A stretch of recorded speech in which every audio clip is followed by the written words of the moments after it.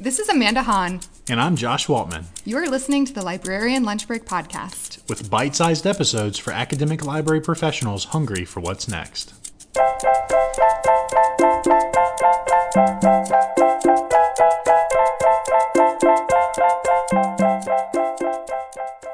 Hello, everyone, and thank you for joining us for another episode of the Librarian Lunch Break Podcast. I am very excited to welcome our guest today. We have Andrew Pearson, the Library Director at Bridgewater College. And this is especially exciting for me because if you remember from episode 1, Bridgewater College is where I attended, and that's actually where I kind of started exploring the library field. And Andrew was the one that gave me my first library internship and set me off on this whole journey. So Andrew, thank you for being here. Oh, you're very welcome, Amanda. Thanks for asking me to participate, as I think it's a rare chance to be able to talk about your career, and I hope that something I say will be of encouragement and benefit to your listeners. That's great. Thank you. Thank you for being here. By the way, I'm Josh, if for any of our listeners who... That's true. I didn't introduce you. Appreciate Sorry, that, Amanda. So Josh is also here. But as we get started, Andrew, can you just tell us a little bit about Bridgewater College and the Alexander Mack Library, which I know is changing to a new library. So talk a little bit about what the library looks like and what your role is there. Certainly. Well, we're an undergraduate institution, liberal arts, predominantly undergraduate. We've started adding graduate programs. We're nestled in the Shenandoah Valley between Harrisonburg and Stanton in a small town named Bridgewater. Our undergraduate population is roughly 1,800 students, and again, we're building our graduate programs. The library, the Alexander Mack Library, the former Alexander Mack Library, was in its previous building since 1963 and had volume count of around 95,000 volumes. It has special collections, the very active special collections, and a museum was attached to it as well at one point. And we are currently in transition to become the John Kinney IV Learning Commons. So last year, 12 months ago, we moved the entire contents of the facility out, and that was a good experience as a library director. What a rare moment to be able to undertake such a project, and everything worked very, very well. And we've spent the last year with our collections, our print collections, and a remote site here on campus nearby where it's accessible to staff. We have our services located in an administration building, and our special collections are located in a remote storage. And so we're now waiting. We're about 7 or 8 months out before the building is complete, and we will then move into the John Kinney IV Learning Commons in a different kind of format than we were previously.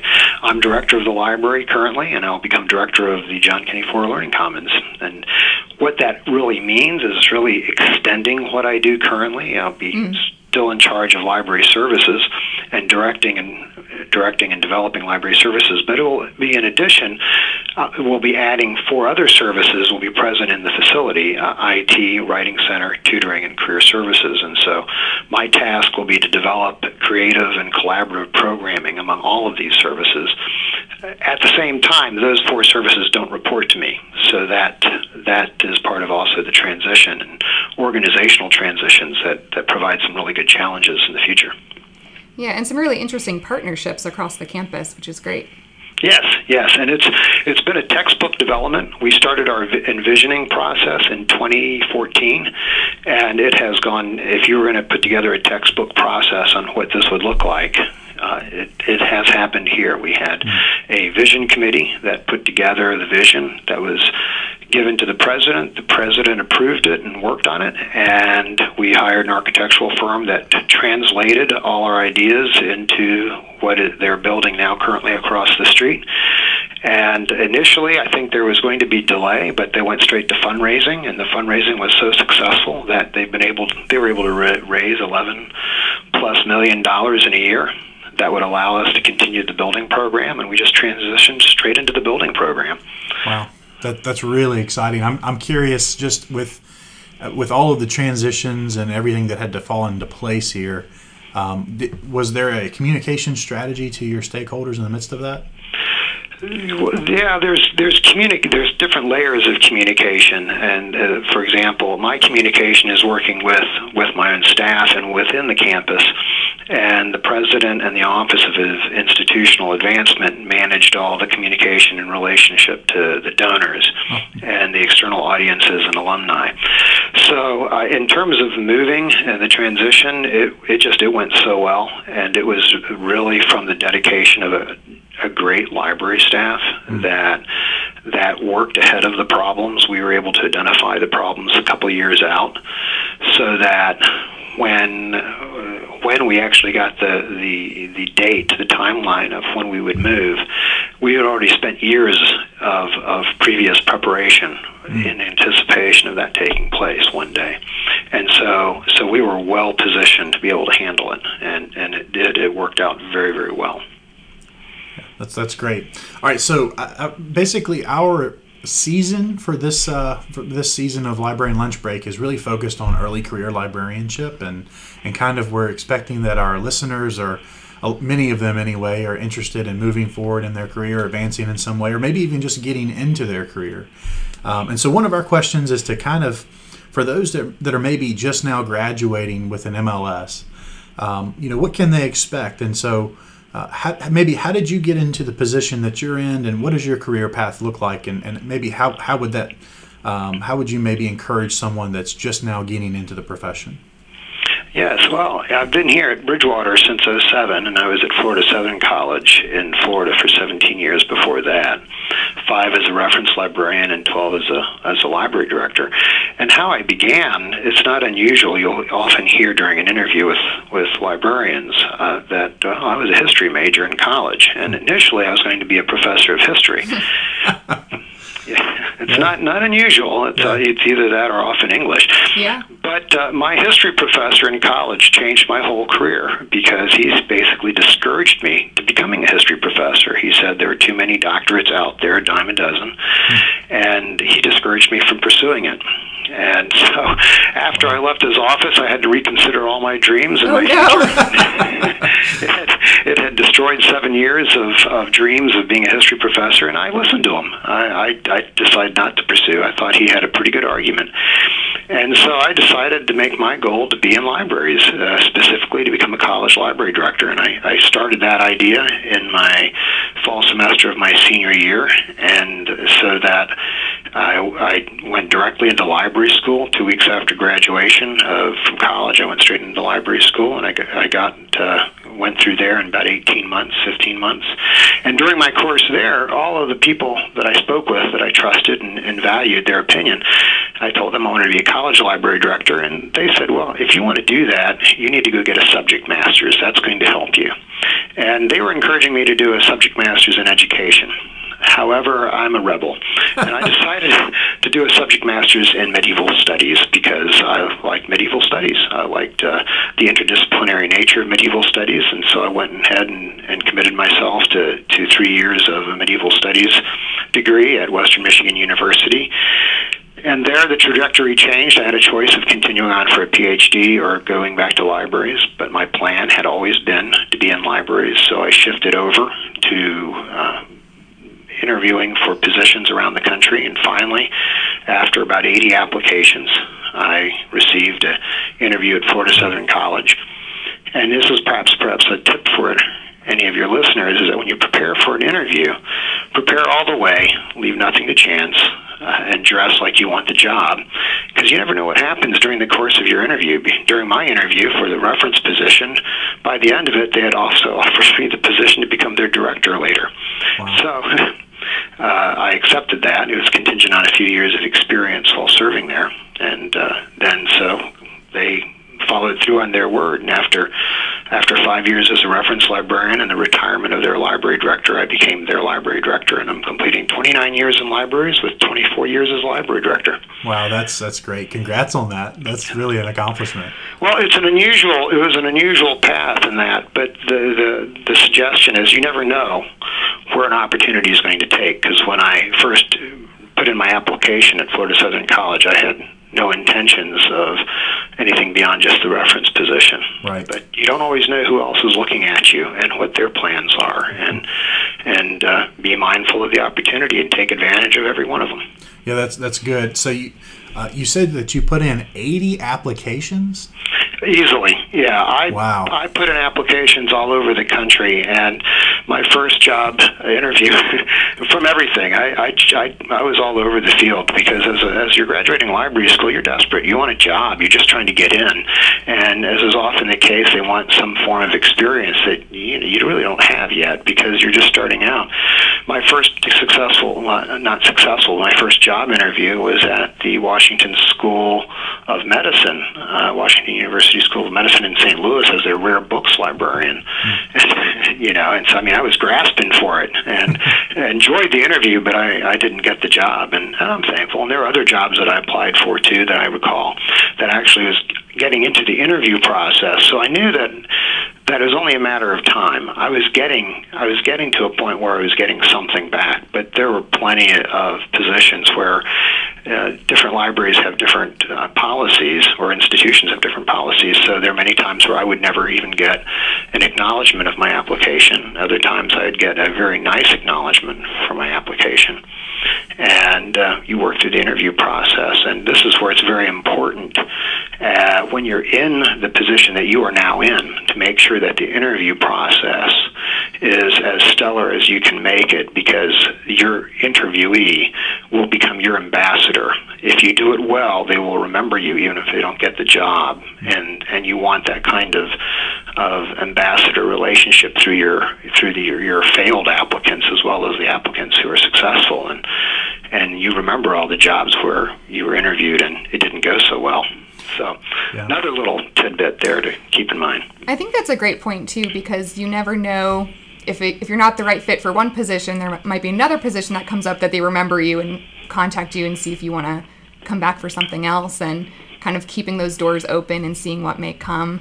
And your experience is very similar to mine. I also filled out a lot of applications, not quite all over the country, but the mid-Atlantic region, and you get kind of tired of typing in your same information over and over again on the online application, but eventually people start responding and you start interviewing, and you put in the work to find the spot that's a good fit for you. It's a good encouragement to persevere, that's for sure. Yeah. To persevere, but I think one of the things you learn through the application process, and also perhaps by desperation, because you so much want that job, is you begin to learn how to create that cover letter that's you. And as a library director, when I go through the interview process, I look at the applications, and when you have 30, 50, or however many applications you're working through, and if you have years of experience with it, you can pick up very, very quickly whether the person is using a boilerplate cover letter that they've just sent out to 30 other institutions, or whether they have seriously looked at your institution, and how interested they're in the job by how they have formulated your letter. So that it's very important to do the research and make the cover letter very specific to that institution, showing that you have value that you're offering to them. I think that's a very important aspect. Yeah, that's a great tip to know that that's something that you notice as someone that does the hiring and the reviewing of applicants. Yeah, and it's really true. It doesn't seem like it is, but that when you have a group of letters, you can tell whether anyone, if the writer took any time to think about you or not, and because it just shows, it reveals itself through the writing, and you see it because you'll see 29 other letters that are basically having the same thought process. Sure. And then you'll have one that stands out, or hopefully more than one, that shows that they have really taken the time to think about your institution, what you do there, and what they wish to be able to contribute. So as you entered into library school, not having any prior experience and this kind of being a shift for you from your original plan, was there anything that you came across where you thought, I thought I had already, or I wish I had known that before I had started library school, or something that you learned that was really surprising to you as you entered the profession? No, very, very good questions. In library school, not so much. It's really after you get into your career path, you discover a few things along the way. And I would probably juxtapose these. I guess I'll start with as you start a position as a reference position. the phrase that might be on your job that says other duties as assigned, there's really no limit to that. And, I could never have been prepared for the different kind of assignments that I have to undertake. And in the early years, it was like, I still remember my first night as a reference librarian, fully employed, my very first night. And I was handling the reference desk solo with just me and one student assistant. And of course, that was when the photocopier broke, the microfilm reader printer broke, and the toner. This was the old toner days where you used to pour toner into the copier. And of course, I didn't do it quite right because it caked up in the bottle.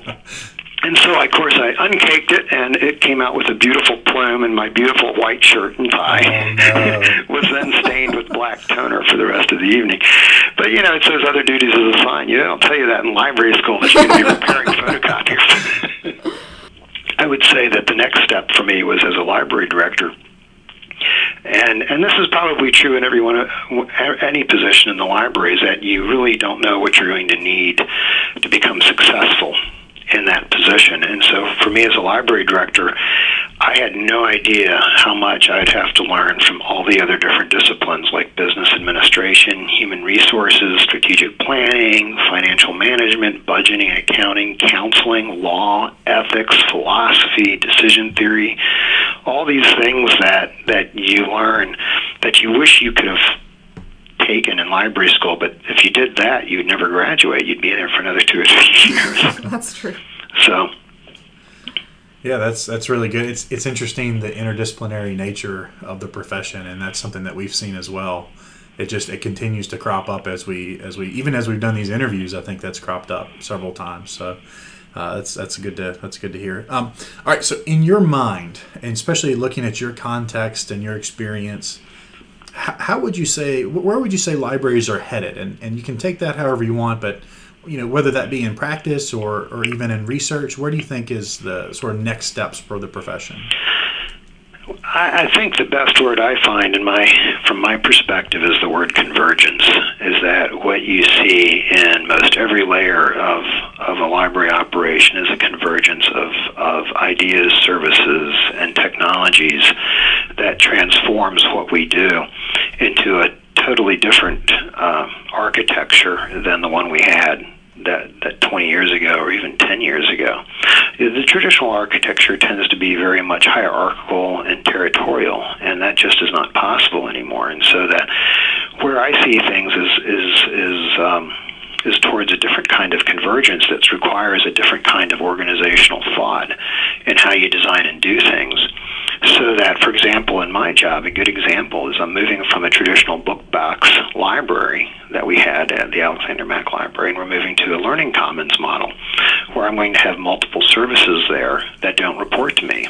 Well, that changes the whole organizational structure and how I get the job done, because I can't just say, this is what I want done and tell them to do it, because they don't report to me. They don't have to do that.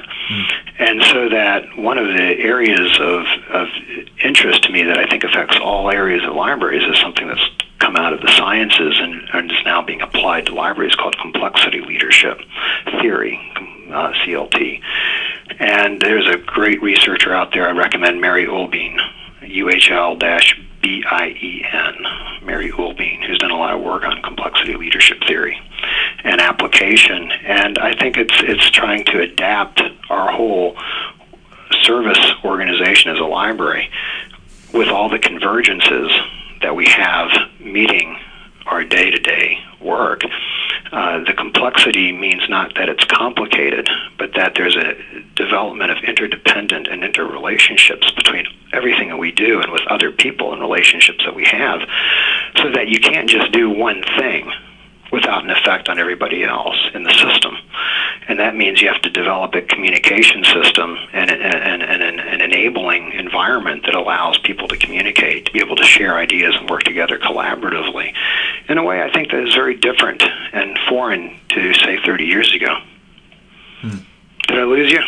No. Josh was furiously taking notes as you were talking. You couldn't see it, but he was like jotting down names and things he wanted to look up. So that was all really good stuff. Yeah, I can send you a bibliography that I've sort of developed on the complexity of leadership. That would be great. We'd love that.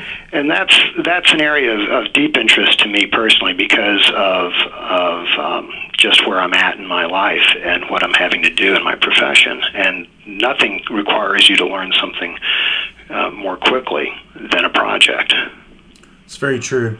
And I think it's very true, too, that it's helpful to, at least in my experience, which is obviously much more limited than yours, but nevertheless, I've seen taking a step back and trying to put some theoretical framework to some of the decisions that we're making in terms of praxis is really helpful. Yeah, and this is where I think liberal arts really comes in handy, is that being a liberal arts person, even to this day, and I have an incredible addiction to learning. And this is my encouragement to anyone starting out in the profession, is do not restrict yourself to the library literature. There's a lot of peat and repeat in our profession, and so that you need to be eclectic and read across all the disciplines and look for the connections. Let your intellectual curiosity drive you to connect to business, psychology, sociology, IT, education, no boundaries, so you can find the connections that will help you put together the framework of understanding better on what you need to do and in the ways you need to do it. Yeah, that's great advice for sure. Okay, so we don't want to take up too much of your time, but we did have one final question for you. I know that you have been really involved with different local organizations or state associations relating to libraries. Can you just tell us a little bit about which organizations you've been involved with, kind of what you've done and what benefits you found there?